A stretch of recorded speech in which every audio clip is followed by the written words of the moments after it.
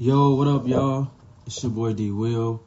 I'm back at it again with another episode of the D Will Show. I just want to thank everybody that's been supporting from the beginning all the way to now. I just want to say thank you guys. It really means a lot to me. If you don't already, subscribe to the YouTube channel, follow on Apple, Google, Spotify, all that good stuff. Go follow. I have all the episodes up there, so if you missed any, you definitely go back and watch those. Today I got a good one. I got a Chicago legend, Mr. Cordell Henry. We're gonna talk to him, get his story about how his fabulous career turned out. So let me get my guy in here.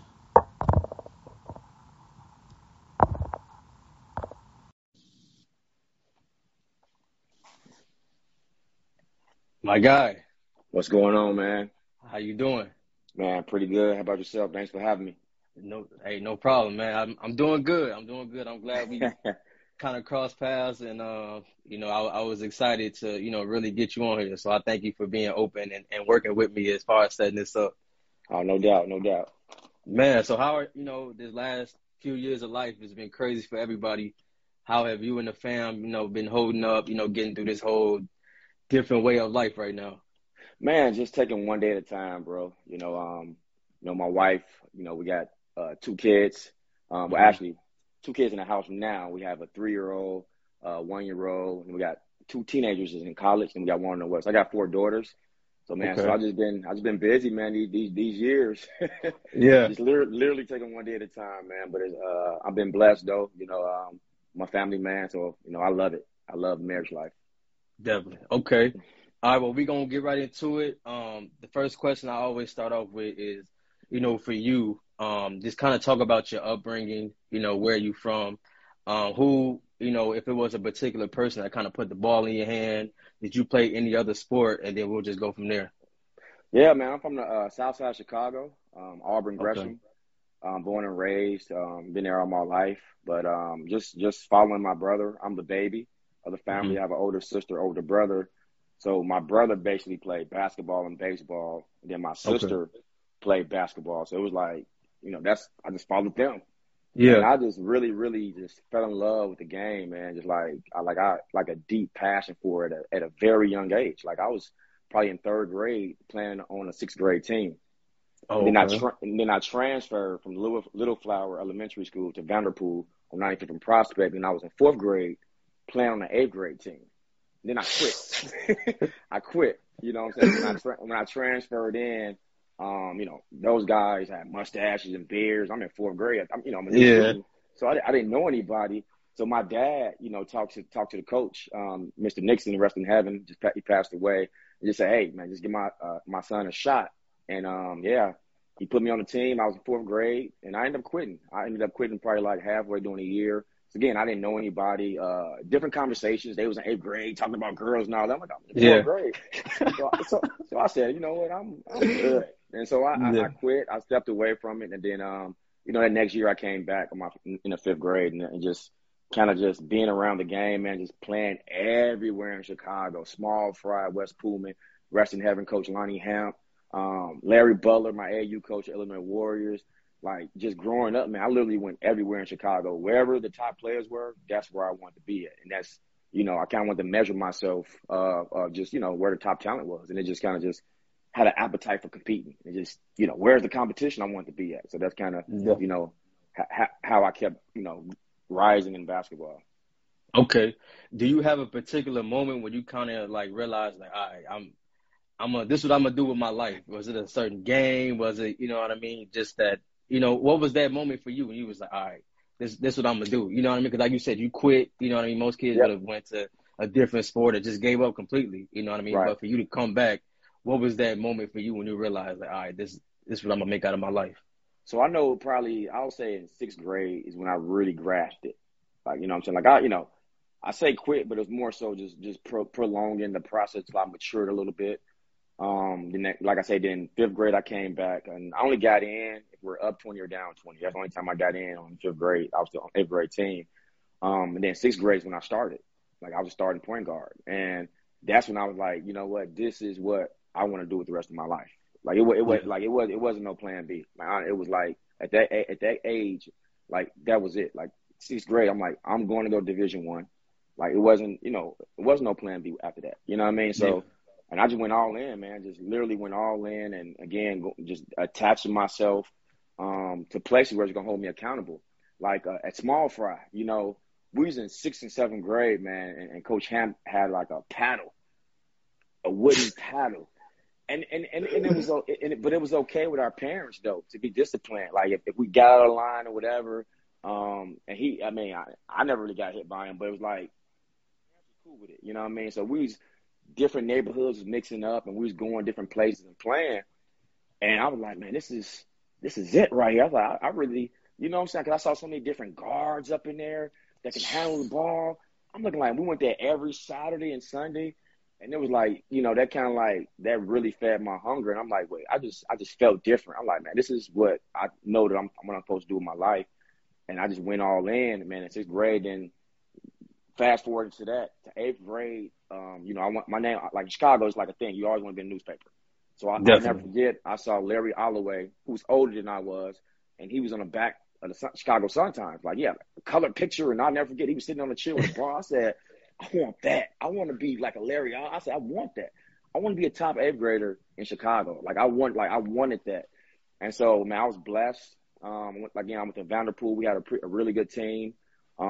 Coach Stanton, who's my high school coach, came and kind of recruited me.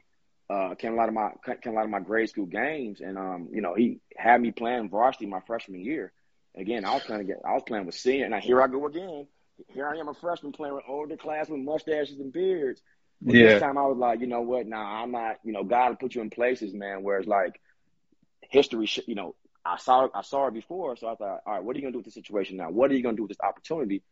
And so I went full force, man. I was a freshman. One of my other best friends, Dennis Gates, he was a freshman. He was like, man, you going to Whitney Young? I'm going to Whitney Young with you.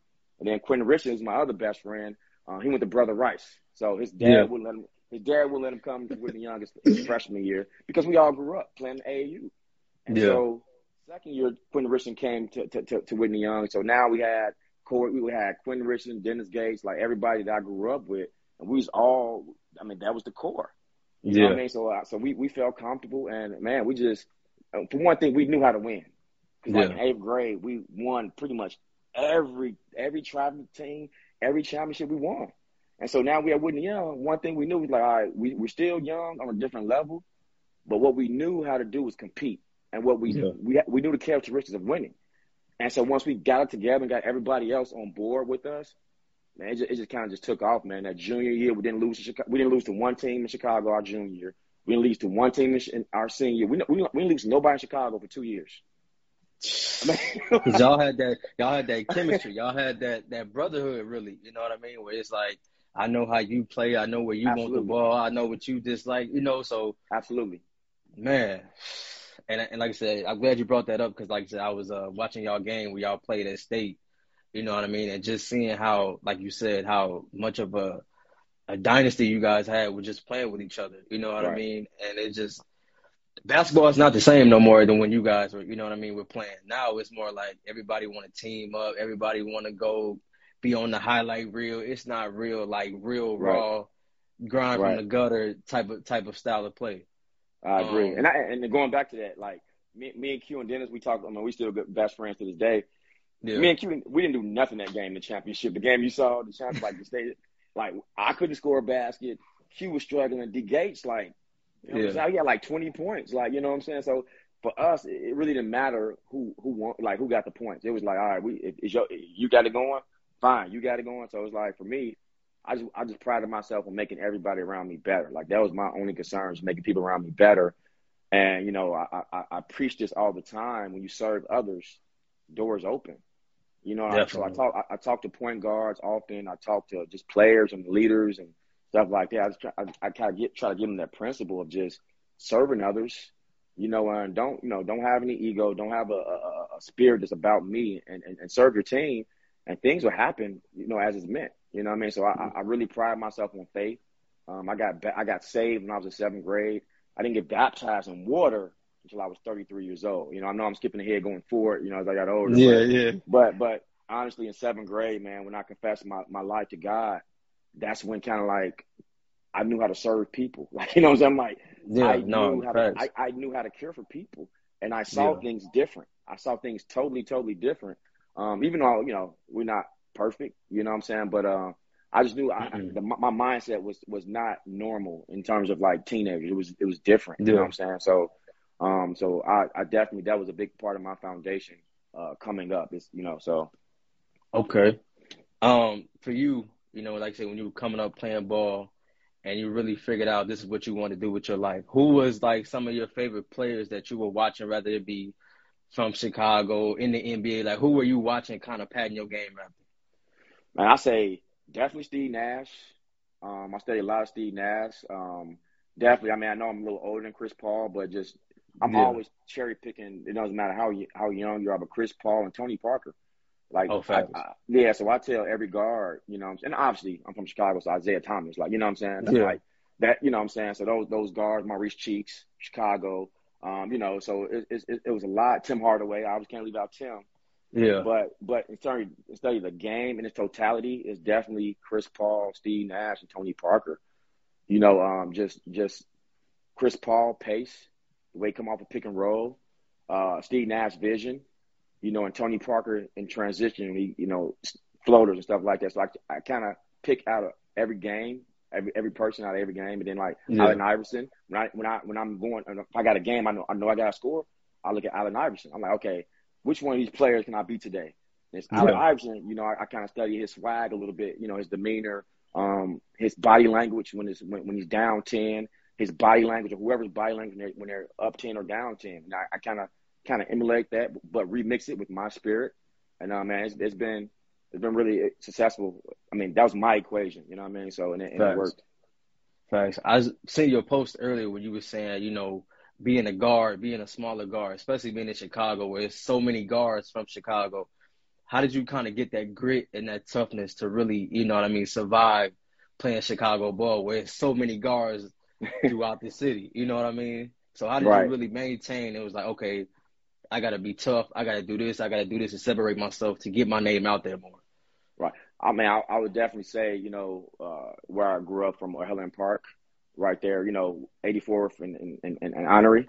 So Hmm. there, I mean, Chicago. So it's gangs. We got the GDs on the side, and I'm not affiliated with the gang, but the GDs was on my side. And you cross Ashland, there's the Vice Lords. Yeah. So so the Vice Lords would come over, cross Ashland, and shoot up our park. But that was what I had, that park. And so Yeah. going out there, I mean, it was guys out there that just like would dropouts. Guys with blue jeans on, with loafers and beaters. I'm going against them. I'm hoping against them. Yeah. So that kind of was like, and they didn't even care. Like, you know what I'm saying? Like, as I got older, like some of those guys, you see my name in the paper, you see me on TV, but they still didn't care. They still Yeah. competed with me and roughed me up and hit me and stuff like that. But they gave me obviously a pass in the hood. But that toughness, always kept me humble. Like it didn't matter how, even in college, I used to go back to that park. And they still, that like I still get that. I needed that toughness, you know what I mean? So that's kind of Yeah. where I started that grit, and my brother as well, and my cousin Brian Parker. So like I'll say like in fourth and fifth grade, I'll never forget. We had I forgot that it was a ram called, I think it's called the Monster. It was like a little cylinder with like four legs going into it. It Uh-huh. was really weird. It was like a training wheel for rims. So I remember it was down in my mom's basement, and my brother's older than me, and like that part of that grit was like, I'm trying to score on him, he's pushing me down, and we had really low cylinders in our basement, Mm. and like I can jump up and scratch my knuckles, but I used to get so mad that he'll Yeah. push me down. Now I get up and get the little ball and try to jump up and dunk on him, scratching my knuckle with blood on my hands. He pushing me down, Yeah. and I'm crying. So with that, man, I just knew how to compete. One thing I knew I had in me, I knew how to compete. Now I didn't know, and I tell this all the time, I didn't know how to jump to the ball. I didn't know how to close out. I didn't know any of the terminology really, but I knew how to compete. You know what I mean? And so like when I went to Marquette, like they came to a lot of my practices as a sophomore, and kind of like they wanted me, like I couldn't sign with them as a sophomore, but all my games, like they was like the head coach was there, because I mean, as I now that I'm a coach, I see the lens that they was in. It's like, okay, if I can get somebody that knows how to compete already, who we don't have to teach how to compete, then we can teach them how to jump to the ball. We can teach them how to box out. We can teach them how to dive. So I'll have the upper hand already with knowing how to compete. And so, again, another situation now, I left starting point guard from high school. Now I came to college. Started again as a freshman because, again, it's just not saying I was a prodigy or nothing like that. I just knew how to compete, and I knew how to be selfless and make people around me better. And it just always that routine, that blueprint just kind of just followed me throughout my whole career. I didn't try to change it at all. Nice. Okay. For you, I know you kind of touched on it a little bit already, but your whole career at Whitney Young, you guys winning it, the team that you guys built, Whitney Young being a powerhouse now today. How was your whole high school career, for you? Was there anything that you felt that you wanted to accomplish that you didn't, or just, what I mean? Are you satisfied with how your career went throughout high school? I'm pretty satisfied. I took my bumps early, learning how to win on that. Because again, you gotta. I did a tweet there. I put out a tweet the other day. You have to be humble to learn how to win the championship. So we mastered, for the most part, middle school and our travel team. We mastered that, but now it's high school. We're looking like, okay, this is different. So this is how do we learn? So we have to humble ourselves again on that level to learn how to win a championship. So I'll say I took my bumps my freshman and sophomore year. Jimmy Sanders, Theophilus Price, Jimmy Sanders from Westinghouse, Theophilus Price from Manly, Billy Keys from Manly. And so it was like, talk about physical play, bumping you, hitting you, walking you to the league. And I had to learn, that style of play. Playing against Kevin Garnett my freshman year, Ronnie Fields. Like, it was, you know what I mean? Yeah. So I felt every night was a matchup. Every night in small gyms, you know what I'm saying? So packed out, yeah. Right. And then Whitney Young was looked at as nerds. We was the nerds. So it's like we go to Farragut and Westinghouse and Marshall and Manly and Lincoln Park. They're like, oh, here come these nerds. And, you know what I'm saying? So, I mean, so along those lines, I mean, the only regret I would say is that, and it still hurt me to this day, the only game we lost my senior year, we had a mark-free record. We played against a team from Kentucky. We was up. We was stalling. For the end part of the game. They double teamed me. I threw the ball to Najee Eccles, who's a freshman. He stepped out of bounds. Now they came down. They shot the ball with like 5 seconds. Well, actually, the buzzer sounded. It rolled around, came off, and they tipped it in. And I knew right then and there the refs was going to count it because we was undefeated, and we lost. So in my mind, if I can take that play back, I don't know. I would have kept it or just tried to attack, but the philosophy was to stall, get the last shot. But we were stalling for like 3 minutes, and we just passing. So they tried to get the ball out of my hand, so they doubled me. And so I'm like, make the play. Make the LeBron James play. Get the right play. Got it out of my hands, and the freshman stepped out of bounds. And so that was one regret that I have to this day. And because we would have been undefeated. And then Quentin Richardson went to the media and said we would not lose ever again. This was in December, early part of December. And okay. So y'all was what, a month and a half? Yeah. Okay. And he said that. He's like, we will not lose again. And then my coach at Georgetown got mad at him. I'll never forget the next day in practice. He's like, why would you say that? Because it was in bold print in Sun-Times the next day. But he meant it because our spirit, the way our spirit was set, it was like we wasn't going to lose, and we didn't lose the rest of the year. Look, Q Rich going to tell Coach, look, I told you, man, that's just the competitive edge. Yeah. But that's the one regret that still haunt me to this day. But that's part of life. You learn from it. So. Okay.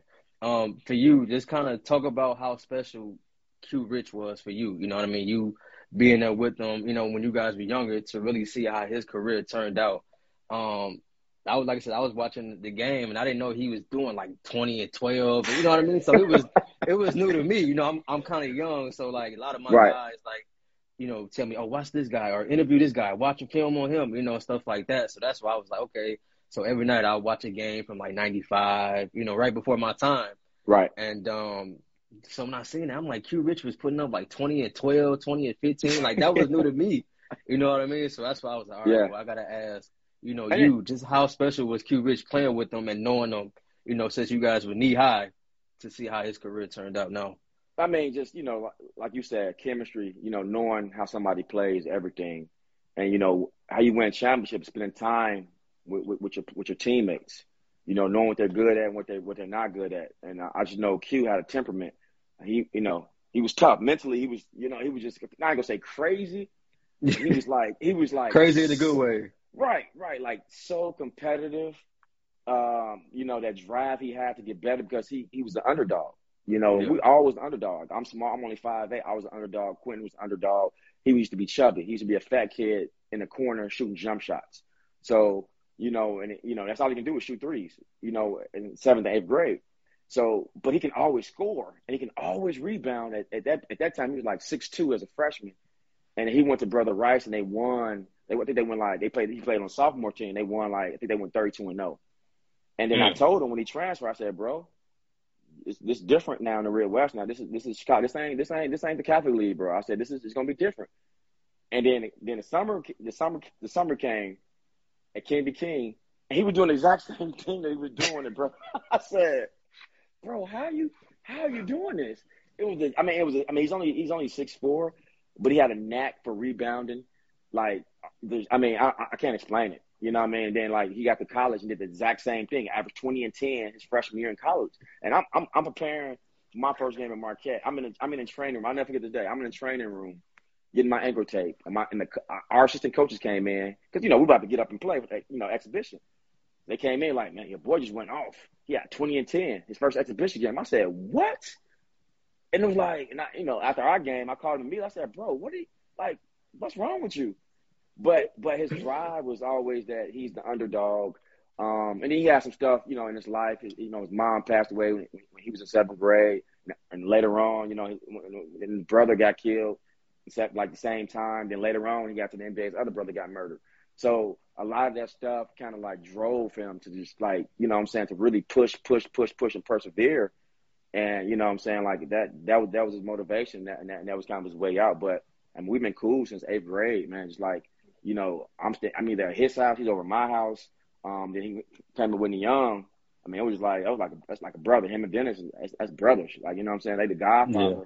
Both of them are godfather. My other best friend, Mario, of my oldest daughter. So I got 3 godfathers, and all 3 of them are the godfathers of my oldest daughter. But that's how our relationship is. And it's to watch, his career go that way and to be drafted and be a part of that process of going to some of the workouts, looking at, him work out, preparing for the draft. I'm like, bro, you really, he used to always say, bro, I can't even dribble like that. I'm like, I know, because he didn't have it on the screen. It was really basic. Yeah. He just knew how to compete. Yeah. But when it came to competing, and I say this all the time, I'll take a person that has the appetite and the hunger to compete over somebody that's skilled. Because if you're skilled and you don't have a heart to compete, you're just skilled.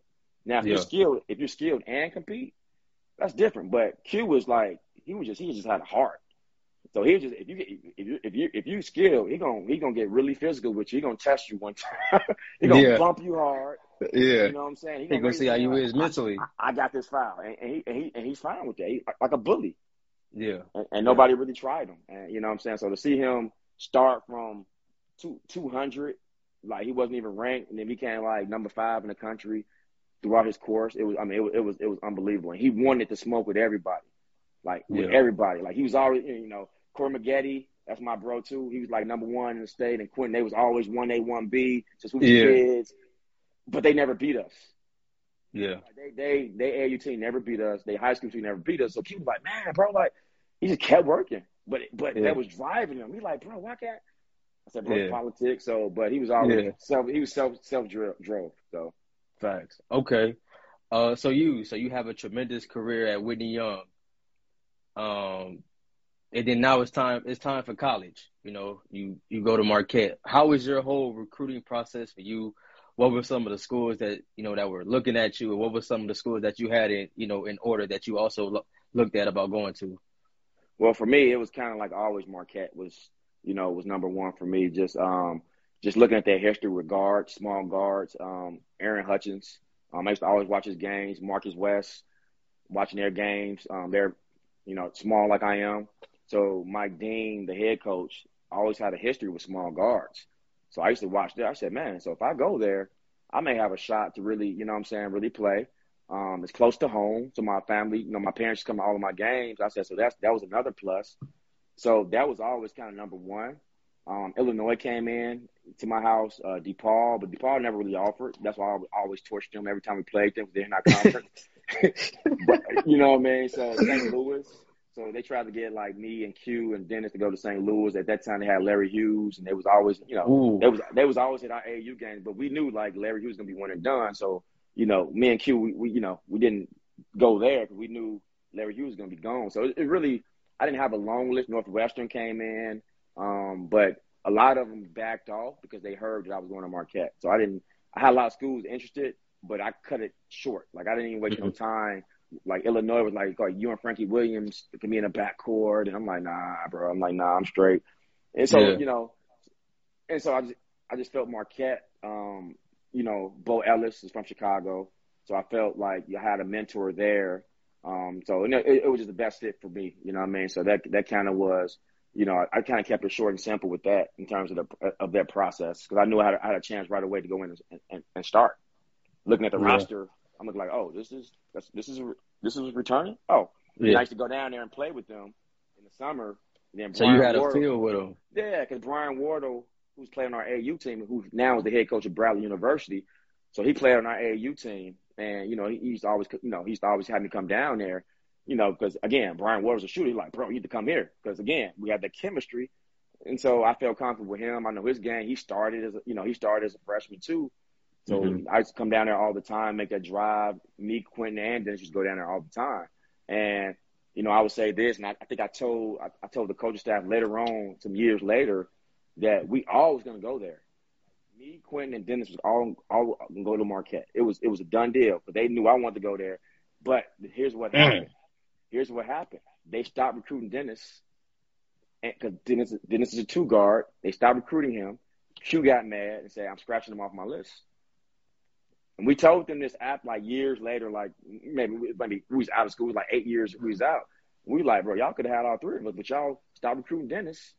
And Q got mad and scratched him off. And they would have all three of us. It was a done deal. Yeah, it was a done deal. Yeah, I know whoever that coach was is kicking himself right now. Yeah, it was a done deal. It definitely was a done deal because they knew how much, you know, obviously I love Marquette. We already won a state championship at Whitney Young.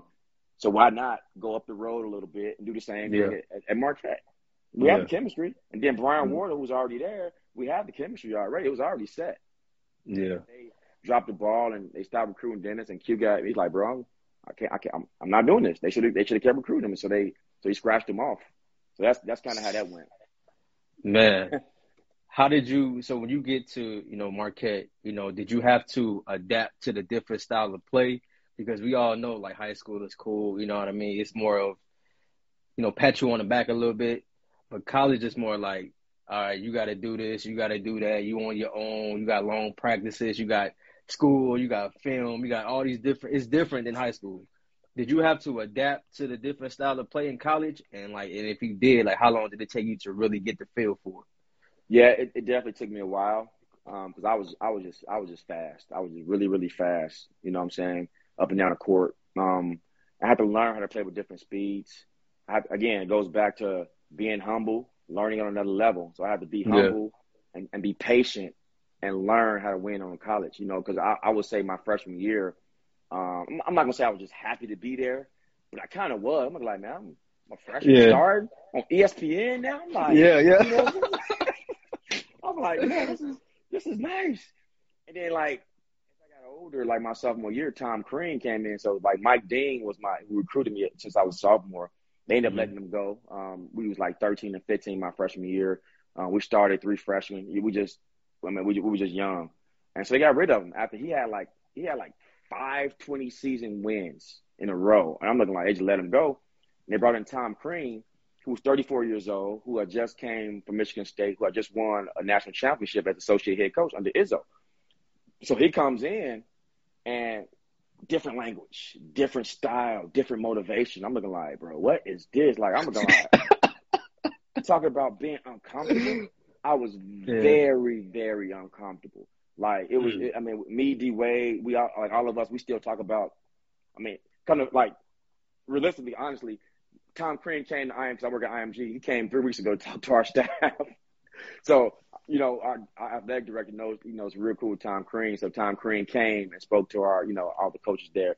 But Tom Crean was really influential in my, evolution of a player and as a person, because the way he had me think about things and had me compete, it was just different. It literally felt like a boot camp.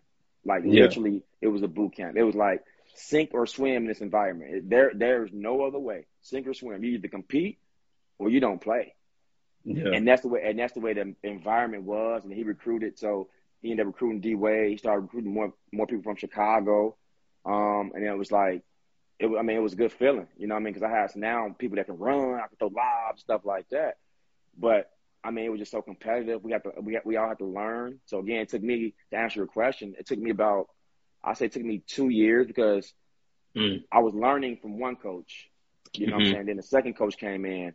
I had to learn his culture. His style of play. Yeah. Right. It's in everything. Like I'm not really vocal. Like when I play, I was vocal, but it was another level that Tom Crean came in. He's like, no, you have to talk every possession.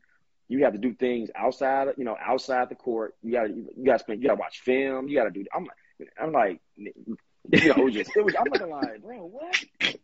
What is this? But, so it was kind of a push back and forth, understanding what his demands were. And I'll say about the end of my sophomore years when I got it, I said, okay, I see what you're saying now. And then junior year and senior, I just took off. I understood what leadership really, really, really was. And I just kind of just took off. And then, but Tom Crean was definitely, I'm thankful for Tom Crean and Mike Dean. Mike Dean gave me the opportunity to come to Marquette, and then Tom Crean kind of just gave me that different outlook of being a leader and making people around me even better than what I thought I was. Yeah. It really pushed me outside the box. I was really uncomfortable. Like it's unbelievable. Okay. So so you guys have a 2002 NCAA appearance. You had an amazing career. You're like one of the top scorers at Marquette. When you really started to figure it out, how unstoppable did you guys feel? Like D Wade was really, a crazy athlete. You know what I mean? You really started to understand and get your game going too. Just talk about how that style was when you guys really got it flowing. You know what I mean? Especially to make it to the tournament is big. You know what I mean? But when you started to get your game going and you guys were flowing, how was that whole experience for you? Well, it was. I will say this, and we talk about this all the time. About a couple years ago, Marquette had the 100-year anniversary. So I'm in a room with players that's younger than me, players that I played with, but we all play under Tom Crean. Yeah. And it was some of these players I never had conversations with, but during this 100-year anniversary, we all in the room. We just start all just huddling up and talking, and we all had the exact same stories about Tom Crean, about the culture and the tough times. It was always, I'm looking like, bro, you're like 5 years younger than me, and it's like, I identify exactly what you're talking about. Yeah. So to answer your question, it was like we wasn't planning to win. I'm being real. We was not planning to win when we played. It was the film sessions that we were scared of. The film sessions with our coach was unbelievable. Like he would cut all the lights off. He had a red laser. Okay. And you better not do anything. You better not be looking up in the stands at your parent, at a girlfriend, because he would rewind it and he would have it clipped up. It'll be clipped up.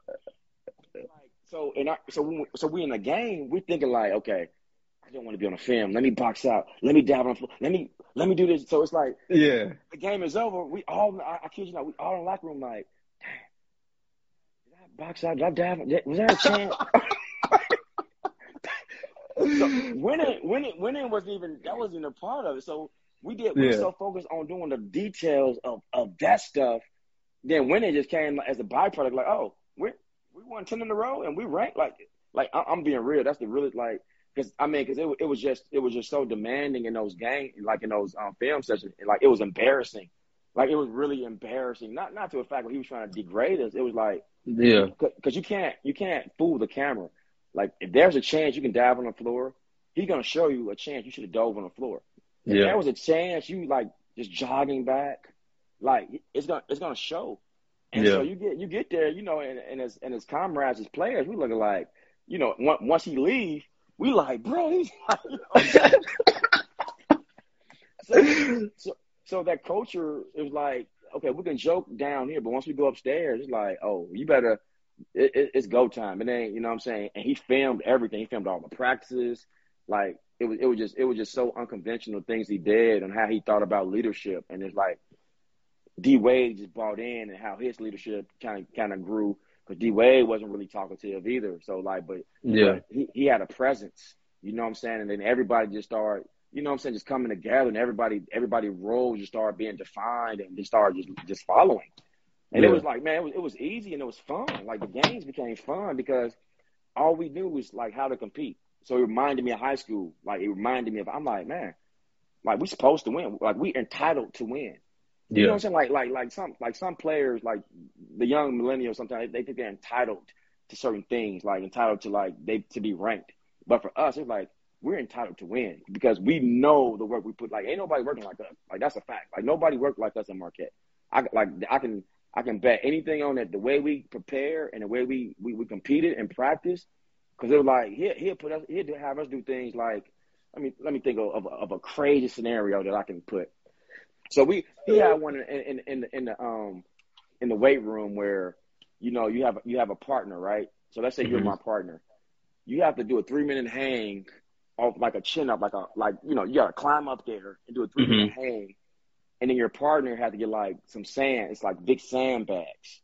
It was like 50 pounds or whatever. You gotta you gotta walk around. It was a big room, like the weight room. You got to walk around 3 times, and so you got these bags in your forearm is burning, but you're looking at your partner struggling, and because if he come down, you got to start over. So you're looking at him, but you're like, and your arms are burning. So if you do drop those bags for one second, like man, and you looking up there, like man, because you don't want to drop. And so it's like you got to go around 3 times. But it's like he's depending on me, and I'm dependent on him. And so Yeah. and he'll put me with sometimes not the strongest person mentally, and I gotta Yeah. try to get the best out of him. So it created something that was like a spirit that was so strong. You know what I'm saying? From 1 to 13, it was like the spirit was so strong. I'm not saying we was Yeah. perfect. We lost games obviously, but what was started, because that was my first time ever in an NCAA tournament. I played NIT, but that was my first time NCAA tournament. What was started, I was like, man, like I literally cried. Like at Whitney Young, I didn't cry. Like we went to I knew we was gonna win. I'm like, bro, Yeah. we It gonna was nothing to you. nobody can beat us. Yeah, ain't nobody gonna beat us. But that right there of starting my freshman year to my senior, understanding like what it took, then that culture just shaped, and we was like number 8 in the country my senior year. We was in St. Louis.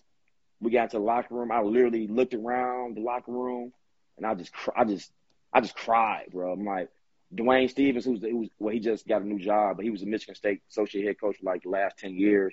I'll never forget, like, I literally got in his arms and cried, like, boo-hoo. Looked around, I said, bro, this is like, because I knew that, it wasn't me, but I was a part of something, helped lead him. I'm like, man, these dudes get it. They got it. And then next year they went to Yeah. the Final Four.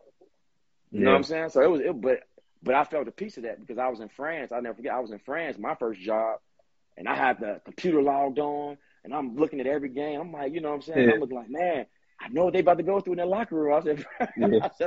you know what I mean? So that was like, a nice, that journey. I really embraced it all. Just through start to finish. Travis Dana, shout out to Travis Dana. I don't know if he's watching it, but he was real influential. He pushed me. He was a freshman, and I was a senior, but he was Mr. Basketball in Wisconsin. Hmm. So, so it was like the reporters were trying to create some conflict, like, oh, he's going to come for us, like, who's going to start? You know what I mean? So it got to a Yeah. point where it's like, all right, when this freshman comes, I'm going to have to show him whose the territory it is. But he wouldn't back down. Like, Travis would not back down. You know what I'm saying? He was competing with me. Then I had to compete with him and then I had to teach at the same time. So I had to compete against him and let him know, like, yo, this is my spot, bro. You're gonna bag me up, but we're gonna play together, one or the other. But then I had to teach him too because I knew I needed him because, again, he was coming after me. And then once I graduated, you got to have somebody else. So it was like, it was so much competitive spirits going on every day in practice. It was like, you can't come to practice be like, oh, I got a bad day, coach. Coach, I ain't got it. Like, no, you're gonna get Yeah. exposed. Yeah. And that's the environment that was created. Man, just talk about. I know you said you didn't cry at Whitney Young when you guys won it, but like just to get to the tournament and to realize that this is the real deal. Did you ever imagine that?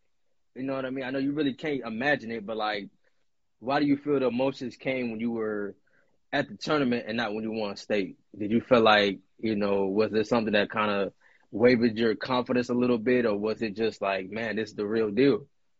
Yeah, I mean, like I say, I just think that, on that level at Whitney Young, we kind of just mastered it.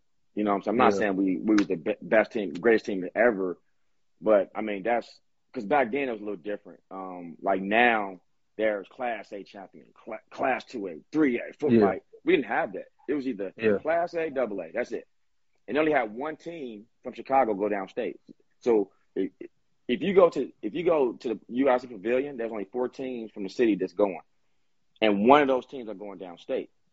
Yeah. And so for us to win, Red West is by far the number one conference in the country, in America.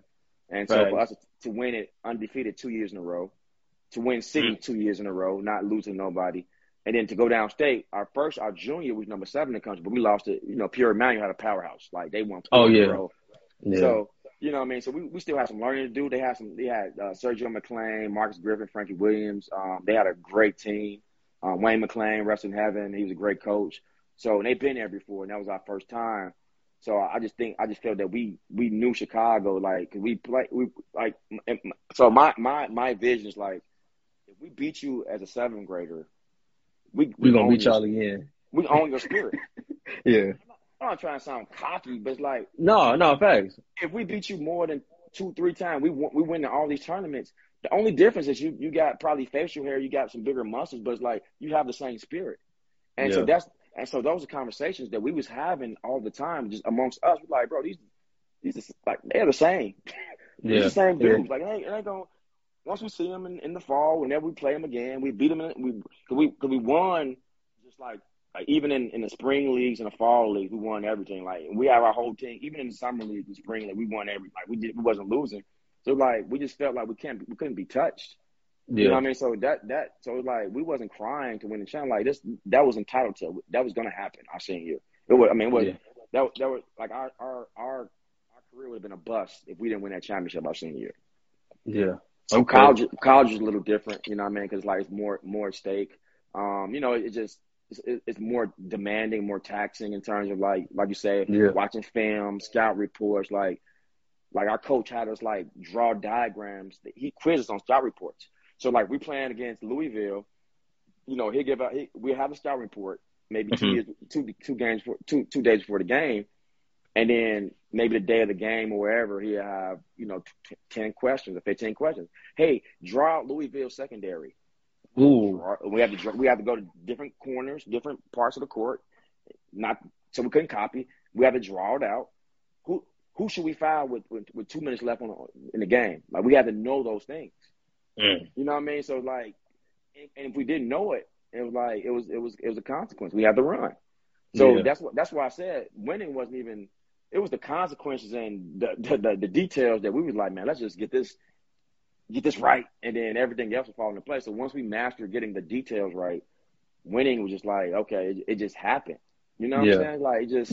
But we had to do those little details. You know what I mean? So that's why it was a little harder, and I cried. I'm like, man, I think there's a lot more. It took more from you. Yeah, absolutely. Okay. For you have, like I said, you have a tremendous career at Marquette. Did you declare for the draft after college, or what was your goals after college? Was it just like, all right, I'm going to go overseas? Like, what was your mindset after that? Yeah, so, I had an agent, coming out my senior year. I got the letter to go, where they go. It goes, so the process goes Portsmouth, where they invite the top seniors in the country. So I got invited there. We didn't win the championship. We won the Constellation Championship. So I did that. And then I got invited to Chicago. Chicago was the other biggest one, Chicago pre-draft camp, where, they have everybody from all over the world, like, people from Italy, France, whoever that's in that pot of getting drafted. So I went there. We went undefeated, 3-0. I had 26-6 the very first game. Like, you talking about, I don't know if it was, I tell players sometimes you got to know if it's anxiety, fear, or just you're just you're just ready to go. You know what I'm saying? Yeah. So I don't think it was anxiety, or I don't think it was fear. I was just like just pumped and ready to go because I walked in. The first day we had the very first game too, and I walk in. I'm seeing Phil Jackson. I'm seeing. I mean, all the GMs. It's all the coaches. I mean, all 29 teams are there. So every NBA team, every exec, you know what I'm saying? I'm seeing Larry Bird. I'm seeing Isaiah. I'm seeing everybody was there. I'm looking like, dang, we got the first game. The real deal, yeah. And here I am, 5'8". I'm the only one with a jersey flopping. I ain't got no muscle. I'm like, man. And so I'll never forget Earl Currington, he Detroit Pistons. He was a champion. I think he won 2, but he was my coach. And so the very first, because Marquette, all we worked on is pull-ups, pick and roll pull-ups. So the very first play, and I came off. In my mind, I'm always knowing what my coach always tell me: get your shoulder past his hip, pound your last dribble. So I'm like, I did exactly that. I'm like, hit the first one. I said, oh, this it's a good feeling. And so I came down, and I ran it again and hit it again. I said, oh man. So now I got a little swag going. And then Feel from good. there, everything just started feeling good. And I literally had 26-6, and we won. And I was throwing lobs, but everybody. So the second game, I was trying to show everybody I can, run the offense and stuff like that. So we went undefeated. Agents talking about maybe second round. Then it didn't happen. My roommate name is Corsley Edwards. Shout out to Corsley if you're watching this. But his first name was Corsley. And so he's my roommate. And so I'm watching the draft. I'm looking like, it's like the last pick, Sacramento Kings select Core. I'm like, it's like Slee. I said, I'm hearing a COR. I'm thinking it's me. They said Corsley Edwards. So, my agent called me like, hey, it's not the worst thing. So he got me on with the Indiana Pacers. That was my first time. That was my first summer playing with the Indiana Pacers. It went really, really well. They invited me back to vet camp, which I still have regret to this day. My agent at the time, who I fired, told me not to go. Because they already hired. They just signed, picked up a point guard already. So I ended up going overseas, man. I ended up going to France. My first year, unbelievable experience. Unbelievable experience. Just playing there, going to Eiffel Tower. Just, the culture of everything, just, it just made me view life different, just the food, everything. We 7 hours ahead. I'm getting paid to do something I love. I get a car. I get a apartment. So I'm thinking like, man, this not bad. The life. Yeah, you know what I'm saying? A kid from Southside, Chicago. I'm like, man, this, so that kind of pushed me. And then, so I played on 3 teams, played with the Milwaukee Bucks and Memphis Grizzlies. So I was in a mix to a 10-day contract and stuff like that, but God had me go in different countries, So, I love my path. I love my journey. I embraced it. I learned so much about myself, man. Just my spiritual path is one, because I had a lot of downtime. If I was in the NBA, it could have been a lot of fast movement going to different places where I shouldn't be, you know what I mean? So over there, it was like, I had a lot of downtime, man. Like, you know what I'm saying? Like, practice is over. I can come home and I have the whole day to myself. No school. So, man, I just learned so much about myself, man. So I'm really thankful for the opportunity that, all the teams that gave me, you know what I mean? So it was life-changing for sure. Okay. Now, let me ask you this. I think this is probably one of my favorite ones besides my other one. Who was like some of your toughest matchups, rather it be college, high school, being from Chicago? Like, do you have a memorable tough matchup that kind of was like, you was like, damn. And who was that one for you? So I would say for high school, definitely Theophilus Price. Definitely. I mean, Clyde Travis, he, I did an interview with him a couple months ago, and he bring it up every time we talk, because he was the beat writer for Chicago Sun at the time. So he talked about that all the time. I was a freshman, and I'm not used to playing man to man like that. Chicago, we're going press and we're going to zone. So at that point, we have to play man to man. And this dude was just fast, getting to the rim. And so Clyde Travers did an article the very next day, like, oh, Theophilus Price School, the freshman Cordell Henry, and blah blah blah. I'm like, so I took it, and life is about how you take things, and at that point, I said, okay, I'm gonna take my bumps. This is my freshman year, so I started running the hill, man. I started running the hill on 87 down Ryan, in the summers, the spring and the summers. I said, man, I'm about to get athletic. I'm about to really get athletic. And I started, I ain't started really. I was grazing the rim, almost dunked my sophomore year.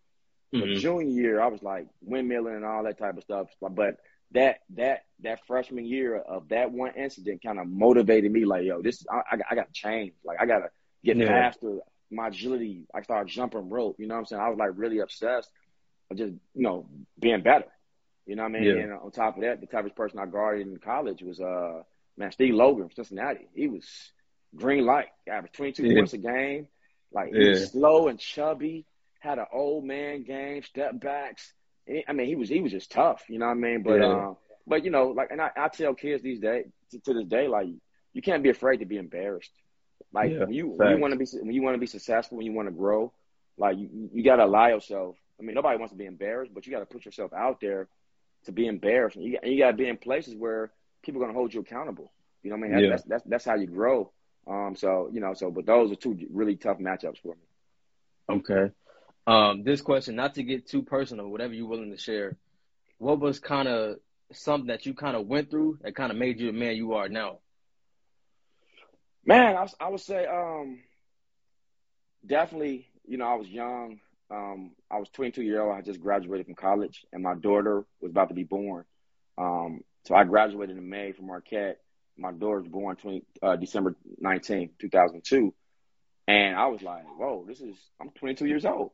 Like, I'm like, man, this is real. You know what I mean? So my why was different when I went to France. That was my first job. Like, it was different. But I was waiting. So from May all the way until November, I was waiting for a job. That was probably the toughest time of my life. I was waiting. I'm like, I got a kid on the way. I'm like, man, this is May. I'm like, what? I got tired of people keep asking, like, what you waiting? What's next? I go somewhere, like, what's next? What's next for you? I'm looking like, you know what I mean? So it's like, man, so for me, it was also a test of my faith, because I knew a call was coming. Like, my faith in God was so strong. Like, I knew a phone call was coming at some point. You know what I mean? Yeah. So I got it November 22nd to go to France. So that was really life changing for me. I had to grow up really, really fast, and because I had to provide. And testing your patience. Oh, absolutely, man. And my portion. You know what I'm saying? That was God provided me a portion, and what you do with that portion, I didn't. I felt that I should have got more than what I made. You know what I'm saying? I'm looking like I should be getting six figures my first. You know what I'm saying? My first contract. Yeah. So God gave me that portion. Like, okay, what are you gonna do with the portion I gave you? You know what I mean? So I took it. I'm like, I played like I was in the NBA. I'm looking like, all right, bet. I'm about to just go to work. I think I averaged like 20 points as a rookie in France Pro B. And then that next year, my money, it just kept going up. But I really wasn't chasing the money for the most part. It was just a passion, and just embracing just immersing myself in the culture. I mean, it was like, and not to be getting off track, but my wife and I, we want to live in Europe maybe 10 years whenever we retire, because that it was so the way we saw life and viewed life, man. Like I won back-to-back championships in Portugal, and right before the pandemic, my wife and I, we went to Spain and then we went to Portugal. So I took her to the town where we won at, and I called all my teammates up, and we met in the exact same spot, because I lived over there for 2 years. We met in the same restaurant that we used to go to after the games, and now we're older, we had our kids. So they got their kids, and the manager of the team, and we all got together. Had dinner and our wives and all that. Man, I'm looking like, this is what really life is about. You know what I'm saying? And I try to tell that message to the youth, that if you have an ego, you're gonna miss out on that blessing of that, those connections, man. Like, to see all of my brothers, they're Portuguese, but the way they embraced me, when I came over there and how we won together, like, my wife, we're gonna live over there. Like, it ain't even no question. Like, that's our vision in 10 years or more, whenever God wants us to, embark on that journey. But, man, yeah, so I mean, just certain things in life, just life changing, and having my daughter Deja that young, like it really pushed me to like that was my why when I was in France. Like it didn't matter. I was 22 years old. I'm playing against guys just 30 years old, Yeah. 35. I'm looking like, bro, Yeah. I don't care You've been how doing old that y'all since the are. beginning. You Yeah. know what I'm saying? I've been And doing this. I ain't worried about that. yeah, Yeah. but some of these kids these days, they're like, oh, they older than me, or I'm like, bro, they're not. When you get to a point in your life, the excuses they don't care your Yeah. age. They don't care about what you going through that day. They don't care about your situation. I couldn't be over there in France and talking to the opponents before the game. Like, hey, can y'all take it easy? I got a kid on the way. Can you just let me do my Yeah. thing? Like, no. It's Yeah. like they They don't trying know to what get I had. paid too. That's what Yeah. I'm saying. They didn't know what I had going on, but I Yeah. knew. And Yeah. that's the thing. And that's what I tell players. Like, I may have a jersey on. You know what I'm saying? It may say whatever it is, Whitney Young, but you're really not playing. You're not playing against the letter. You playing against my spirit. You don't know what I've been through. Like on that day, you don't know what I've been through. You have no clue what led up to that week and what you about to embark on. Not, I'm just saying on anybody. And Yeah. so if it's a player or individual just like going through the motions and like, okay, the game is on Saturday, I'm going through the motion. I'm just gonna go through the motion. Then that player on Monday, something really happened. You know what I'm saying? The coach is in their ear all Monday, Tuesday, Wednesday, Thursday, Friday. And then Saturday come. And it's like, and you just going through the motions and you going against this, what this person been through? Yeah. Gonna embarrass Yeah, you. absolutely. Bad. Absolutely. Bad. So this question right here is probably my favorite one, especially Chicago people. If I was to say, I want you to create a team all time, 5 from Chicago. Ooh, don't do that. Who would be your 5? Ooh. Who would be your, let's say you're gonna go against the New Yorks, the Houstons, the Oh. LAs, the Atlantas. I want you to create your all-time 5 Oh. from the Chi. Ooh. Who you taking with you? Man. I'm gonna have to go with. Ooh, Isaiah or D Rose. Can't go wrong with either or. Oh man, I'm definitely gonna go with. I'm gonna probably go with Isaiah. Okay. Isaiah. Give me Mark Aguirre.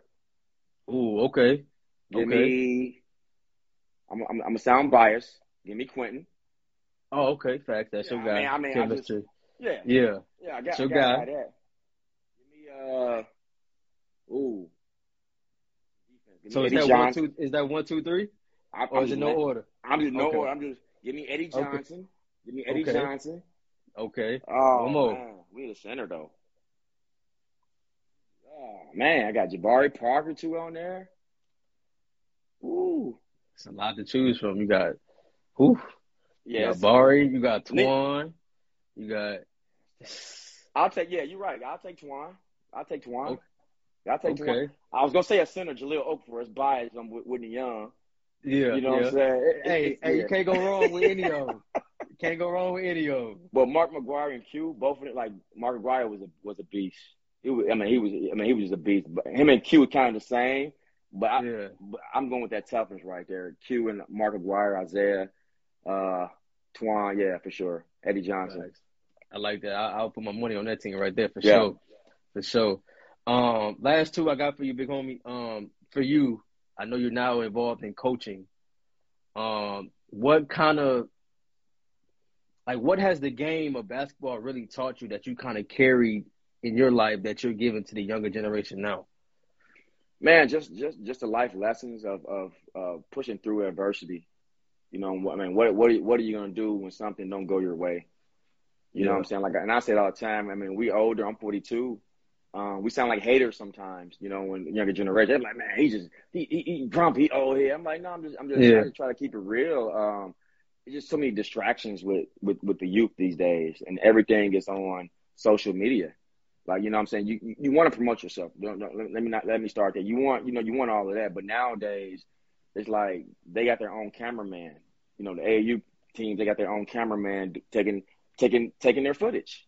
But Yeah. here's the thing with that. Lose by 20 points.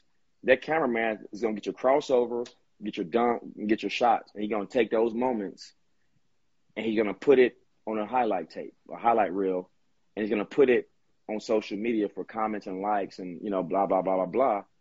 So losing may not affect you as much because you lost by 20, but you got those moments. And you know you're getting, like, I'm speaking about AU, and you know you have another game after that. So you know you got more moments coming. Yeah. So that losing doesn't really affect you because you know that things are going to be highlighted for you. You know what I'm saying? So it's not, and that mentality is not, it's not going to feed your hunger. It's not going to feed your appetite. So I just think, adversity, you know, I think players need to incorporate that more into their everyday activity. You know what I'm saying? And I shared this with somebody the other day. Like, for us, it's like we didn't have any social media. Like, you know what I'm saying? So, like, if you want to see us, you have to be there. Yeah. But you want to have as many references as you can. You want to have many tough times lined up as you can. So when you go against somebody that's a dog, you can be like, okay, let me go into my Rolodex. What tough time did I have? All right, bam, I got this one. All right. And you can kind of match their intensity somewhat. But if you don't have those moments and everything is just laid back and you're cool, it's hard to have longevity in it. You know what I'm saying? And the thing of it is, I don't want this generation, I want them to have longevity in it because there's so much money going around here, now, especially in the NBA, NIL deals. There's so much going on. I want them to be like, you know, I want you to be who you are and get as much money as you can, but do it the right way, but win. Why not compete and do it at a high level to really stand out? So, but basketball taught me all of that, man, just how to compete. It taught me how to be a selfless individual. You know what I'm saying? You know, I'm married 5 years, you know what I'm saying? So how to be a better husband, how to be a better brother, how to be a better friend, how to be a better coach, like all that stuff kind of I learned just through lessons of toughness. Like, you know what I'm saying? Like, you know what I'm saying? Like, I took everything that came with it. You know, you can't just say, oh, I just want to be a champion or I want to be a winner. Like, okay, anybody can just say that. We can wake up and say, I want to be a winner. I'm going to be a champion. Yeah. But it's predicated on, like, the things that you do to get to that point. That's the byproduct of saying champion. But you got to put the work in. It got to be a habit. It got to be a part of you. You know what I mean? So that's kind of, you know, that kind of helped mold me in all aspects of my life of all through basketball, man. Like, everything, like, my wife, she's working corporate. And so when she come home sometime and talk about her days, and she sit at the round table and make this, you know, tough decisions, and, you know, she talk, we pillow talk, you know what I mean? So, and I say, well, babe, I can talk about basketball and translate it to her work in the workforce. And I don't even know what's going on in her life in terms of that. But when she talk about certain stuff with involving the team, like, oh, this person said this or this person did this. I'm like, well, maybe this person never had power before and they got power and now so it's like I can see this certain, you know what I'm saying, just through basketball. And she's like, yeah, you're right. I never thought about it like that. I'm like, yeah, well, you know, so that taught me so much of just how to prepare for life, man. Okay. And then the last one I got for you is kind of like how we connected. You know, you were referenced to me by, I want to say my guy London was the one that kind of connected me with my you. Guy. Yeah, that's my guy. He's always helping me out. You know what I mean? Like, we'll be talking. He's like, man, check him out. He was good. Check him out. He was good. So I do my research and stuff like that. So shout out to Marlon. That's my guy. Sir. That's my guy. Yeah, for sure. Class 98, man. That's class 98. Yeah, because I think it was him and I think my guy Jermaine Brown. He was telling me that the whole class was just crazy. So I was like reading the article. And it was Bobby Simmons, Lance Williams, Tari Marsh, Corey Maggette, Frank Williams, Pierre Green. Yeah. Like, it was so many Division I players in that class, man. It was like, rest in peace, man. I just blew blank. It'll come back to me, but yeah, it was so many going on in that class, man. It was unbelievable. Yeah, man. I just wish the game was. I could have been around at that time, man. It was different. You know what I mean? The games then were different. Yeah. You know what I mean? You had Michael to be Wright, packed out. My bad. I mean, cut you off. Yeah, Michael Wright, rest in peace. Like that he was tough too. 6'9", went to Farragut. He was in our class too, but yeah. Okay. But no, if you could recommend somebody to have on my platform that kind of has a story that can be willing to help the next generation or just get a better understanding, who would you recommend that I have on my platform? And can you help me get that person on the platform? I'm going to give it back to you. Did you interview Marlon yet? Did you? Yeah, I have Marlon. Okay. Oh, yeah, for sure. You know, I had to grab him. Okay. Yeah, let me, I mean, it's a lot of them out here. Let me, let me I can definitely get back to you. It's a lot of Okay. interesting stories, but yeah, I can definitely get Okay. back to you on that for sure. Okay. Bet. I Bet. want Bet. I don't want to put nobody on the spot right now. They be like, oh, No, who definitely. Definitely. Definitely. Yeah. Yeah. We'll talk about it. We'll get something set up. is? My guy, man, I just want to say thank you. For taking the time out. It really means a lot. You know what I mean?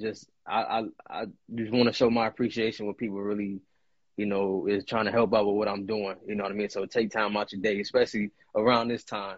So I just want Oh, to say it's all thank you for good. coming on my platform. It really means a lot. Best of luck to you and your family. And we'll stay in contact. And Okay, I'm gonna bring you in. I'm one of my big bros that can be like, all right, watch this dude right here. Watch this for dude right sure, here. We're gonna talk for sports all sure, the time. So man. I best of luck to appreciate you you, and the man. family.